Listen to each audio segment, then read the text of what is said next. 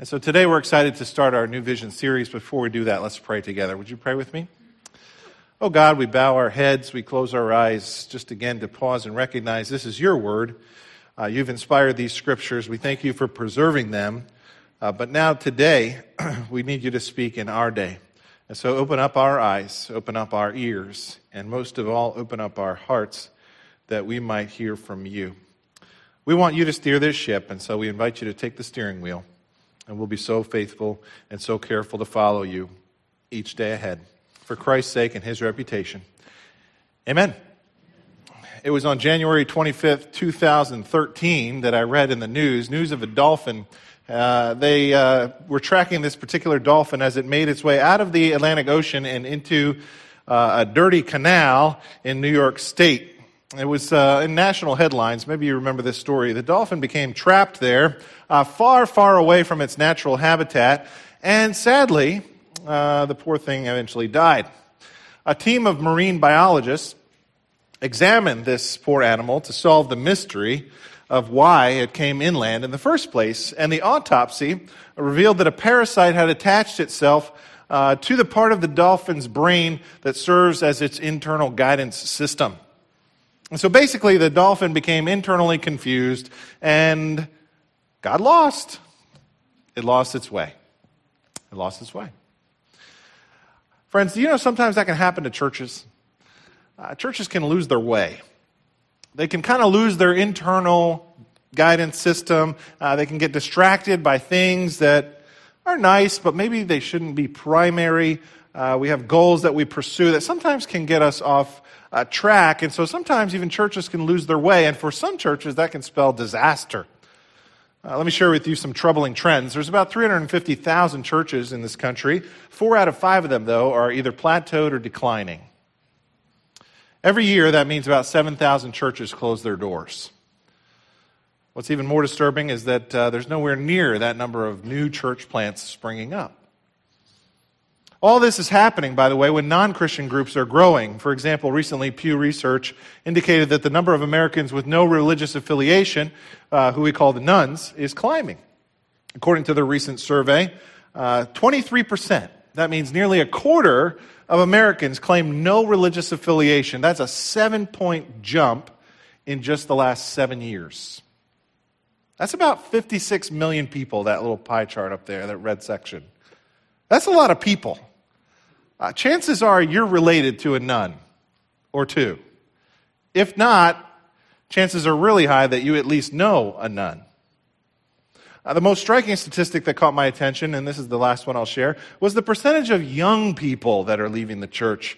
In his book, You Lost Me, David Kinnaman cites that among those ages 18 to 29, there's a 43% drop-off of church engagement.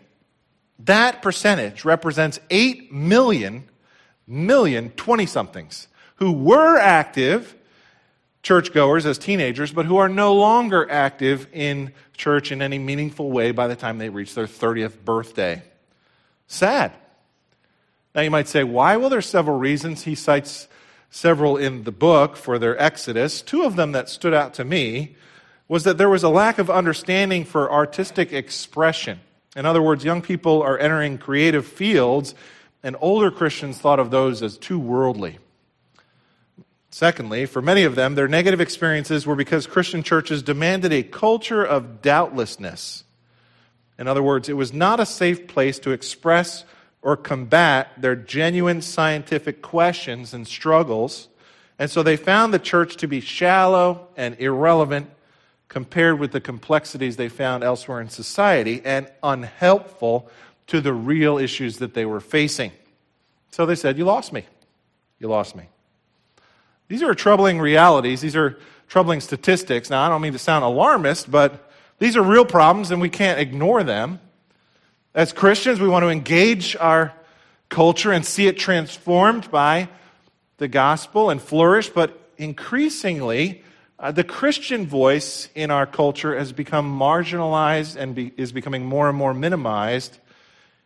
And of course, the effects of that are troubling. We're losing our voice in the culture. We're losing a lot of our churches, and for many of us, we're losing our kids. Is anybody paying attention? I used to play basketball in high school. Now, if we looked up the scoreboard and we were losing 28-4 in the first quarter, the coach would call a timeout to talk about what we were doing. And we would get in a huddle. And I could tell you, nobody in that huddle would be like, hey, check out these new sneakers I got, Nike Airs. No. The coach was like, you guys are getting killed out there. We got to change something. You guys got to start full course press, or you got to speed things up, or you got to slow things down. Something's got to change if you guys are going to get back in this game. And that's what I'm saying. We should ask ourselves, how do we get back in this game? I mean, ours is a generation where everything nailed down seems to be coming loose. Things that we thought would never happen are happening, and thoughtful Christians are asking the question, what kind of a man, what kind of a woman, what kind of a church does it take to make an impact on this culture? That's what this vision series will seek to ask and answer. As we talk about the vision of our church, a vision will serve as a compass to point us in the right direction. Vision is an optical term. It asks and answers the question, what do I see? Where are we headed? And over the past, say, half a year or so, our ministry leadership team, in conjunction with our elder board, in conjunction with an organization we work with called the Center, has been doing a process that we call visioneering, developing a vision and strategic plan. And so we sat down and we started asking this question, what does God want our church to look like in the next 3 to 5 years? And every part of that question was important. What does God want our church to look like in the next 3 to 5 years? Although we do have a current vision, what we also discovered is that almost no one in our church knew the vision. This is dangerous, but does anybody in here know the current vision? Look around. So we found that to be a problem. And so we decided to create something that was a little bit more memorable and a little bit more inspiring and a little bit more catalytic, something that's true to our history and true to our DNA, but that's also fresh for today. And it took a really long time, about 6 months. And now we want to share it with you. For the first month of this series, it will be about our vision, and then the following 2 months will be about our core values. And so we're going to talk about a variety of things. This month, we will have one message focused inward on how we as a body need to grow deeper. A second message focused on welcoming newcomers, and then a third about what it would look like for us to reach out in this community. You can read the whole vision in your bulletin outline notes today. I would encourage you to do that. I don't want to insult you. I know that you can read, but I do want to draw your attention to the tagline at the bottom, which is this. Here's what we want to be about: expanding the table for the glory of God.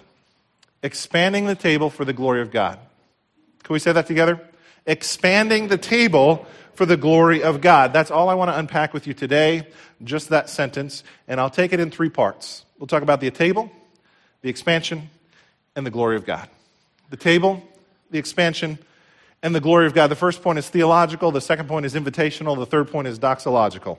Allow me to direct your attention to the scriptures, to the gospel, according to Luke chapter 14, where Jesus tells a very famous parable. You're probably familiar with this parable. It's called the parable of the great banquet. Now, a parable, if you don't know, is just a made-up story that's used to make a point. And he begins like this in 16. Jesus replied, "A certain man was preparing a great banquet and invited many guests. At the time of the banquet, he sent his servant to tell those who had been invited, 'Come, for everything is now ready.'"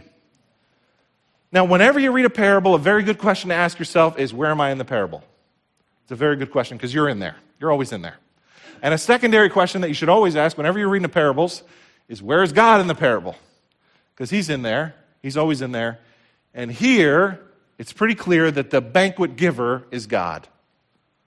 The banquet meal itself is a metaphor for a very large celebration of God's people that will occur at the end of the world. That's good news. Isn't that something? It seems like every time I open up my phone and read my news app, I hear bad news. But every time I open up the scriptures, I see good news. It's the story of God at work in this world, piercing the darkness, bringing his light and his life, and we're told a new banquet is coming, a new day is coming, a new world is coming. That's good news. Whenever Jesus describes this kingdom, whenever he talks about what it's going to be like one day, he always uses this image of a great party. Now, Jesus was Jewish, and they know how to party, as do all cultures that typically surround the Mediterranean Sea. The Greeks, the Italians, the Turks. I know, I married into an Italian family over 20 years ago, and frankly, I'm German, and before that, I had no idea what I was missing. No clue. They know how to throw a party. They've got the food, they've got the music, they've got many, many people. It goes on till 1 a.m. Did I mention the food? Uncle Mario brings the eggplant parmesan, and Aunt Lydia brings the pierogies, and then you got the penne vodka, and I mean, it's just prime rib, whatever you need. It's the blowout of all blowouts. Jesus says, you want to know what my kingdom is like? It's the greatest banquet you could ever imagine.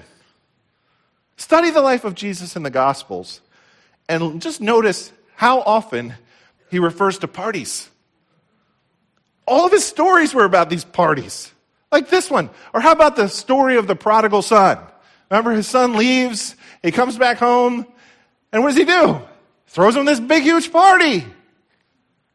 Remember the first miracle that Jesus performs? He's at a wedding feast. They're running out of wine.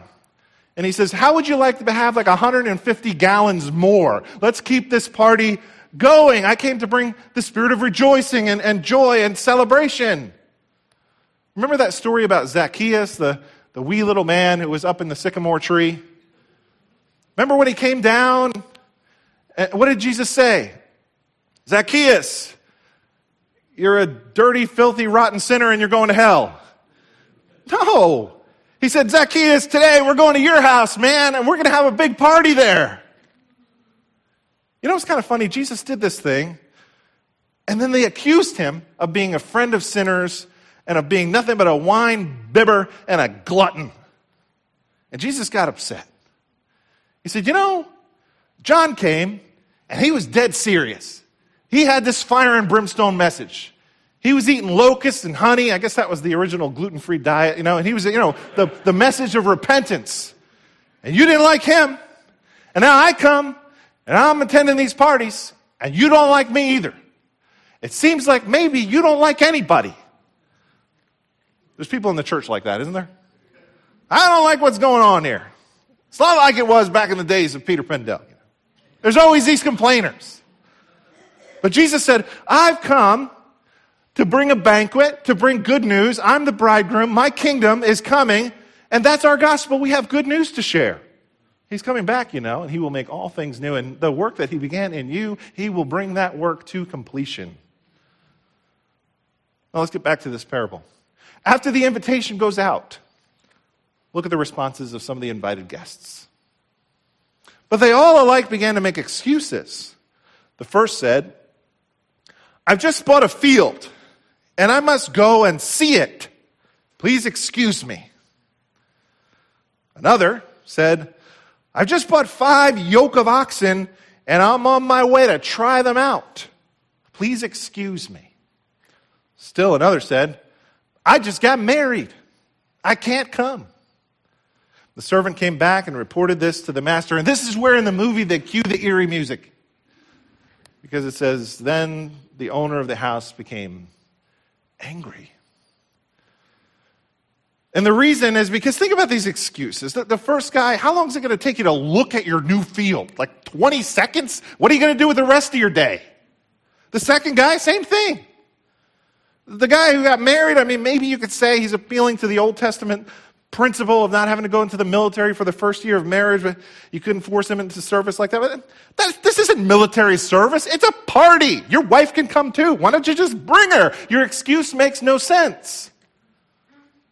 New Testament scholar Craig Blomberg said about these excuses, what all three share is an extraordinary lameness.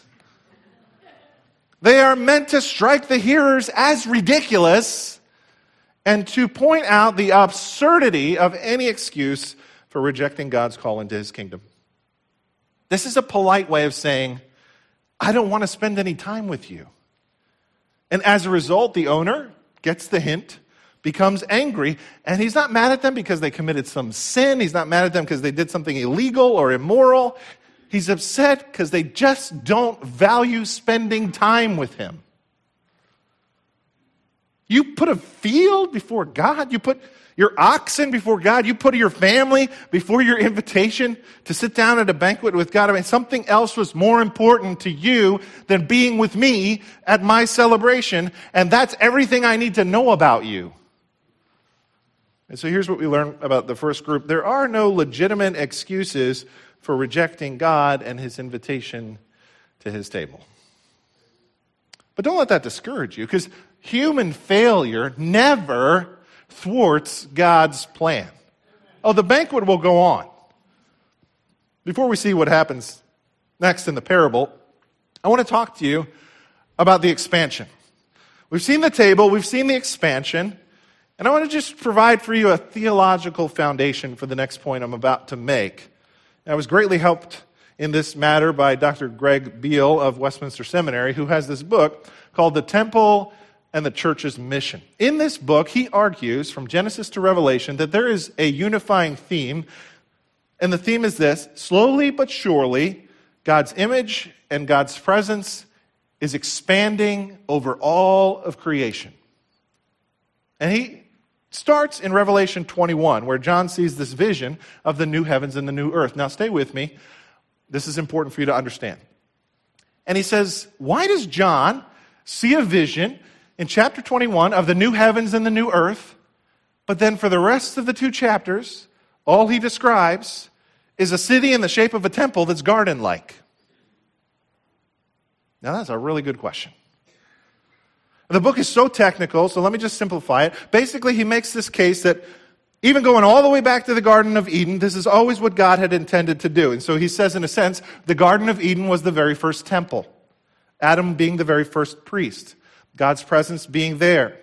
And what was Adam's job? Remember, it was Adam's role, Adam's commission. Adam's job was that he was to increase, multiply, subdue, and rule over the earth. He was made in the image of God, and his spiritual mandate was to fill the earth with the image of God. So Adam's job was to expand the borders of the garden, to widen the margins of Eden, and along with his offspring, he would do this until the image of God would cover the whole earth. Now, what's the problem? Adam didn't do that. Adam fell along with the rest of humanity. He fell into sin. He looked inward, not outward. He did not want to spread the glory of God. He wanted to live for his own glory. And as a result, humanity fell. But humanity's failure never thwarts God's vision. And so God continues to give this vision to each one of Adam's offspring. It goes on. You see the same commission to Noah, the same commission to Abraham, the same one to Isaac. And let me just show you the one to Jacob. Look at this, chapter 28. Your descendants will be like the dust of the earth, and you will spread out to the west and to the east and to the north and to the south. All peoples on earth will be blessed through you and your offspring. Why are they supposed to spread out? Because this is the commission of God. And so Greg Beale says this commission keeps getting given over and over and over to the patriarchs, then to the kings, and then to the nation of Israel as a whole. But it's never really fulfilled until Messiah comes. And when Christ comes as the second Adam, he fulfills the original mandate given to the first Adam, namely to go, be fruitful, multiply, and fill the earth, expand the borders of the presence of God to cover over the whole earth. And then Beale says, we read in the book of Revelation, there's this new heavens and new earth there. And interestingly, it's in the shape of a cube, and it has these garden-like features. Do you know there's only one other cube in the Bible? It's in the temple. And then in Revelation, he says the whole city is like made of gold. Wasn't the temple made of gold on the inside? And then John says in Revelation 21, and I looked and I saw that there was no temple. Why not? Because the whole thing is a temple. That's why not. Because Habakkuk chapter 2 has been fulfilled. The earth will be filled with the knowledge of the glory of the Lord as the waters cover the sea. That's the future. That's where we're headed. That's what John sees in the book of Revelation. That's our destiny. And in the meantime, our Lord invites us to be a part of what he's doing. And he says, until I return, your vision, our vision, the vision of any church, is to continue to expand the borders of God's presence wherever you go. Now, how do we do that? Whenever someone becomes a believer, what are we doing? We're expanding the presence of God and expanding his temple. That's our task. That's where we find our mission. That's where we find our vision. This is God's expansion project. It was that way from the very beginning. It's never changed. He is about creating a worldwide temple that covers the whole earth. There's an old hymn that says it this way. By grace God makes a people, claims them for his own, lifts them up through Christ the Savior, Christ the cornerstone. By grace God builds a people, his own temple pure, standing firm on one Redeemer, one foundation sure. By grace, Lord, let your temple stretch from shore to shore, built on Christ who comes to claim her, his forevermore. And so here we see this theological foundation. Now let's go back to that parable. Thanks for sticking with me through that. Here's what happens. After some people reject his invitation, and some could say that would be the first century Jewish nation, perhaps that's true, the master expands the invitation. Go out quickly into the streets and alleys of the town and bring in the poor, the crippled, the blind, and the lame. Now, this is good news. Thank God this is his list, not my list. Thank God this is his list, not ours. And thank God I don't get to write the invitation list. If we wrote the list, it would be full of all kinds of pharisaical do-gooders. You know, we'd have all the wrong people on the list for all the wrong reasons. Jesus says, no, you go out and I want you to bring in those people who don't deserve it, who can't pay you back, and who will gladly come to be with me. And Jesus said, everybody's included. The orphan and the widow. Make sure those people who feel left out and left behind are all welcomed in. All the people that the religious establishment said, no, you can't come in here. Jesus said, invite them in. In our community, there are people from all spheres of influence who are hurting and need this good news. People from all backgrounds and races and ages who need this good news. And Jesus said to them back then, and he says today, whosoever will may come. And then if you come unto me, I will in no way cast you out. Oh, that's good news. No, you don't have to clean up your life before you can come. You come, and Jesus will clean up your life later. But for now, just come. You're invited. So the servant with this new commission goes out and he comes back. 22. Sir, the servant said, what you ordered has been done, but there is still room. Oh man, notice that phrase. There's still room. For those of us who are already on the inside, have you forgotten what good news it was when you first came that there was still room for you? Aren't you glad that when it came time for you to get your invitation, that there was still room? Oh, this is good news. The same thing is true today, though, for others. There's still room. This is our calling to offer them this same invitation that we got. That's part of the reason why we here went from 1 to 2 services, just to make room, because we want to make sure there's always room. It reminds me of that old song they used to sing at the Billy Graham Crusades. There's room at the cross for you. There's room at the cross for you. Though millions have come, there's still room for one. There's room at the cross for you. Though millions have found him a friend and have turned from the sins they have sinned, the Savior still waits to open the gates and welcome a sinner before it's too late. There's room at the cross for you. Amen. This is what the Master says. And so here's what happens next. Look at 23. Then the Master told his servant, go out to the roads and the country lanes and compel them to come in so that, purpose statement, my house will be full. Friends, God wants his house to be full. Friends, God wants guests at his table so that my house will be full. Here's the second lesson from this second group. God's generosity is put on display as he expands his kingdom wider and wider and wider. This is so important because some people don't actually think it's God's will for the church to grow. They think it's going to somehow compromise the purity of the doctrine or something like that. That's not biblical. What's biblical is God says, I want my house to be full. I want my house to be full. Can we nail that down today as a church? Can we just say it's God's will for our church to grow? It's God's will for us to be part of a church that's growing, and God wants me to be a part of the inviting. And so let me just ask you very specifically, friend, who are you inviting to this banquet? Who are you praying for? Who is that person in your life? Who is that one that God is calling you to invite? You know, there's over 300,000 people here in Somerset County, New Jersey alone. And we're one of the bigger churches in our area. And what do we have, like a little over 300 There's more country lanes and roads and places to go down, and there's more seats at God's table, and God calls us to invite them. So what about your road? What about your country lane?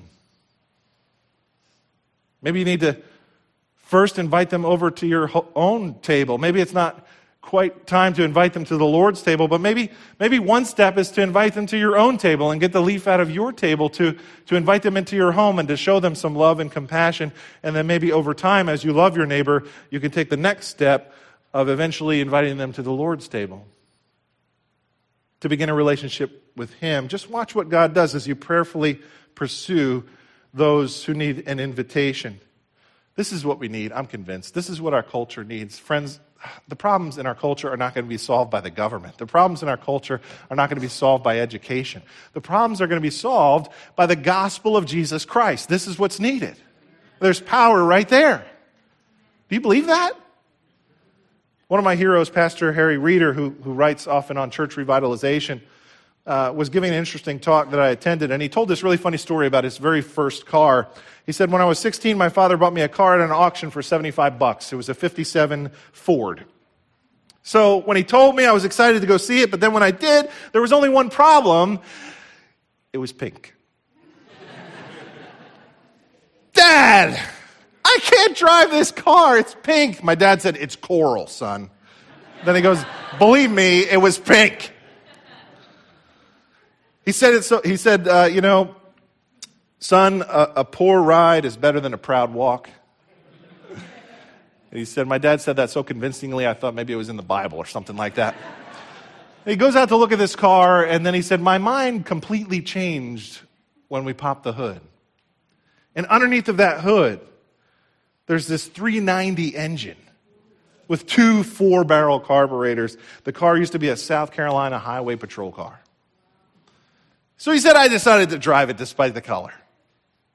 And he said, as I was driving that car, what was interesting is these Corvettes and Roadsters would pull up on side of me at red lights, and they used to laugh because it didn't look like much on the outside. But boy, were they surprised when the light turned green. Friends, the world laughs at the gospel, but we need to show them what's under the hood. The gospel is the power of God unto salvation. The table is where we find the power. This is what the world needs, an invitation to the table of God. So we've seen the table, we've seen the expansion, and now we see the reason of it all, the purpose of it all, the glory of God. Because whenever there's a party giver, whenever there's a banquet giver, whenever there's a benefactor, that is the person who gets the glory. The beneficiary gets the benefit of the gift. The benefactor always gets the glory. And that's important because the vision of any healthy church begins and ends right there with the glory of God. That's important because if you start at the wrong place, you're going to end up at the wrong place. The vision is never about a pastor being lifted up. The vision is never about any one ministry being lifted up. The vision is always about Jesus being lifted up. He said, when I am lifted up, I will draw all men unto myself. I remember 10 years ago when I first got into pastoral ministry, and I didn't know what I was going to say, and I feel like the Lord told me deep in my heart, just tell them what my son did for them. That's our message. The church begins with God. It's all about the glory of God. The church does not begin with you. The story is not about you. It's not about me. Frankly, that's way too small of a story. The vision begins and ends with the nature and character of God, the gospel of God, and the glory of God. And contrary to what our culture is trying to tell us, if you want to live a satisfying life, you got to realize something. It's not about you. That's our message. The gospel is not, you're so great. The gospel is, God is so great. Kathleen Nielsen puts it this way, the Bible's message is worse than we like to think in regard to our sin, but it is much better than we dream in regard to our hope. Do you realize how countercultural that message is? Our culture says, wait a minute, I thought I was great.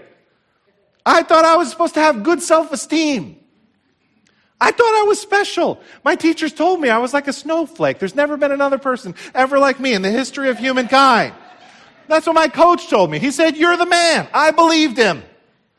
We get fed a steady diet of this man-centered thinking our whole lives. But listen, the Bible doesn't start with you, and it doesn't end with you. And the Bible teaches that this whole thing is not about us and our glory. It's all about God and His glory. That's why the Westminster Confession says the chief end, the purpose of man is to glorify God and enjoy Him forever. Amen. God is about His glory, not mine. God doesn't want me to be gloried in. He wants His Son Jesus to be gloried in. The gospel is not about God making much of me. The gospel is about God saving me so I can make much of Him. Now, I realize this kind of stings at first, but it's really liberating. It's really good news. Let me tell you why it's good news. First of all, you're not the center of the universe. Okay, breathe out. The pressure's off. Second of all, the other reason why this is good news is it really gives you peace from the problems in life, because the reason why you get so upset and angry all the time is because you kind of think it's about you. And it's really not about you. And the reason why sometimes churches can get totally off track with the things that happen is because they think the church is about them. And they think their church is all about their preferences. And they think their church is all about their opinions.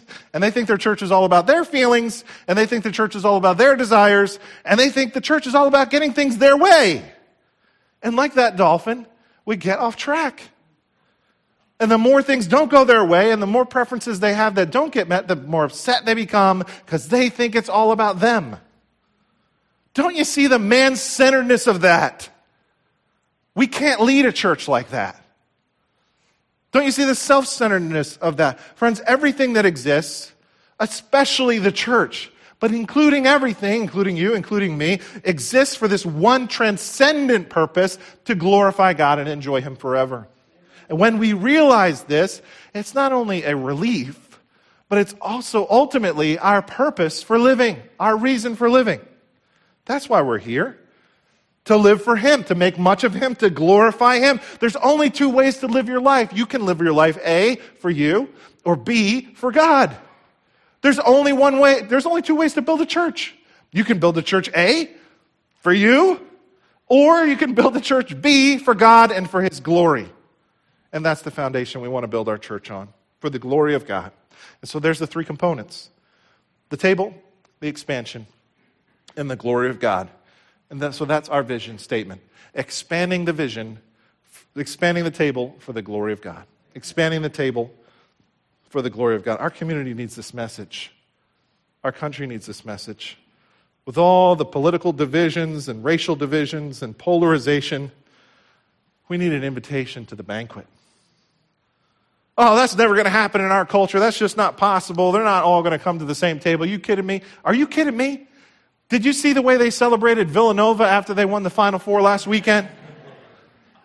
There was blacks and whites and Asians and Latinos and Republicans and Democrats, men and women, all celebrating together. Why?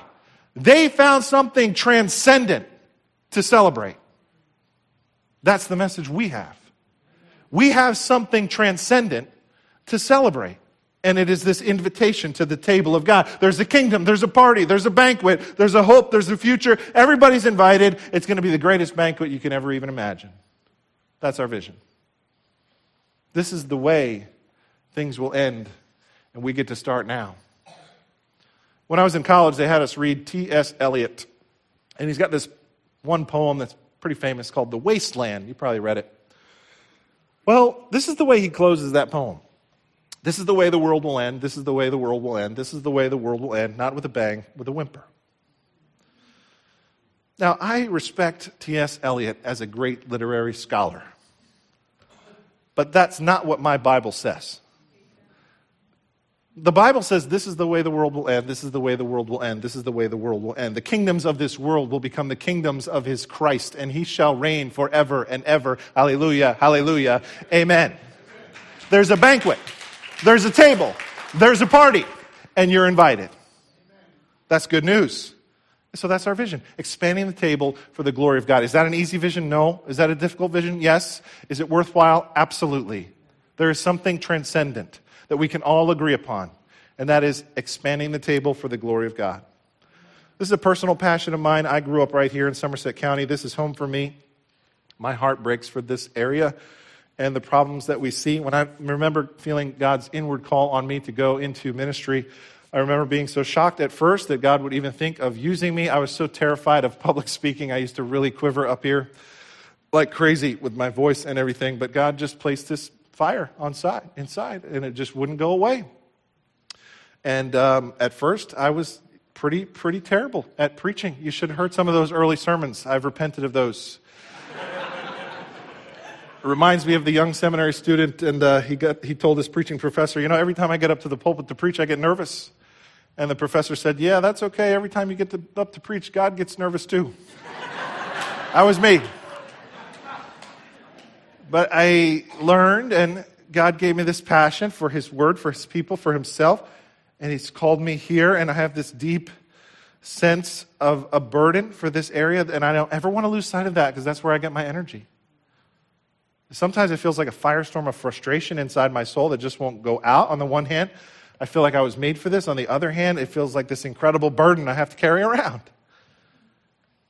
And it reminds me of this story. One time I was listening to the musician Bono talk about a burden that he has, particularly for social issues on the continent of Africa. And he talked about the first time that he went over there.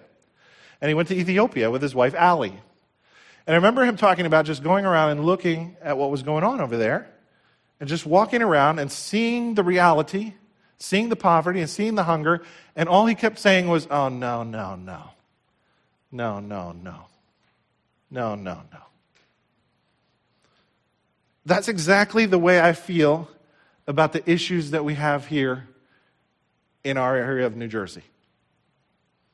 I see teenagers graduate, go off to college, and leave the Christian faith, and I go, oh, no, no, no.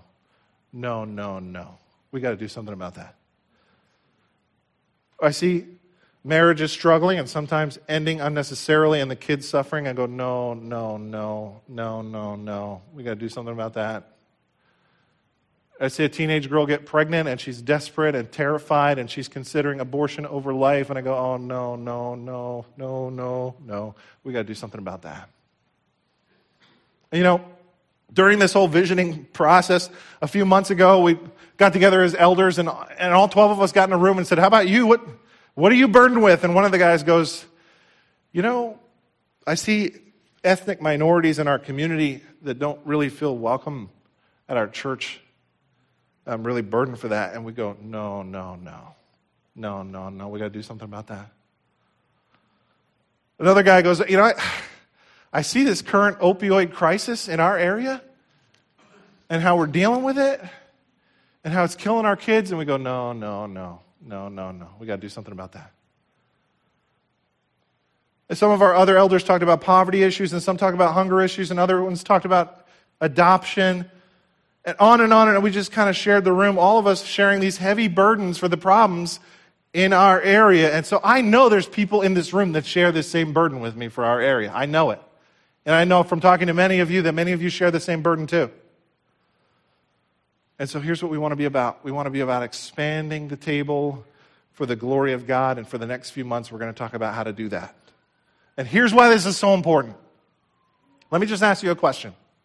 What is the future of our church worth? I want you to think about that. What is the future of our church worth? Or let me ask it this way. What is the faith of the next generation of Millington Baptist Church worth? What is the faith of your children worth? What's the faith of your grandchildren worth? You know what I say? It's worth everything. Any change necessary within the boundaries of the biblical record, of course. But it's worth anything. I would say, along with the Apostle Paul, I will try by all means to save some. So here's the other thing about this parable. Who are you in the parable? Because at some point there's an expiration date to this invitation. Did you notice that about the parable? At some point it becomes too late. And so we don't really have time for people lobbying to get their own way. We really don't have time for making sure my preferences are met. We really don't actually have time for any sort of petty disagreements that nobody on the outside of these walls really actually cares about. We're losing ground. There is a transcendent purpose we all need to circle around. Come on. If you're a fellow believer in this area and you care about this community and you care about this church and you care about the table and the glory of God and the message of the gospel, in light of what's at stake, in light of who's at stake, we need you on board. This vision is worth it. Can you imagine a church that's fired up about this vision? Can you imagine a church full of people excited about expanding the table for the glory of God? Let's be that church. And here's our message. Our message is that we in the parable get to be, if we choose, that servant who goes out to make the invitation. And the invitation sounds a little bit like we see in the book of Revelation at the end, where it says, and the Spirit and the bride say, come. And let the one who hears say, come. And let the one who is thirsty, come. Let the one who desires to take the water of life without price. That's our message.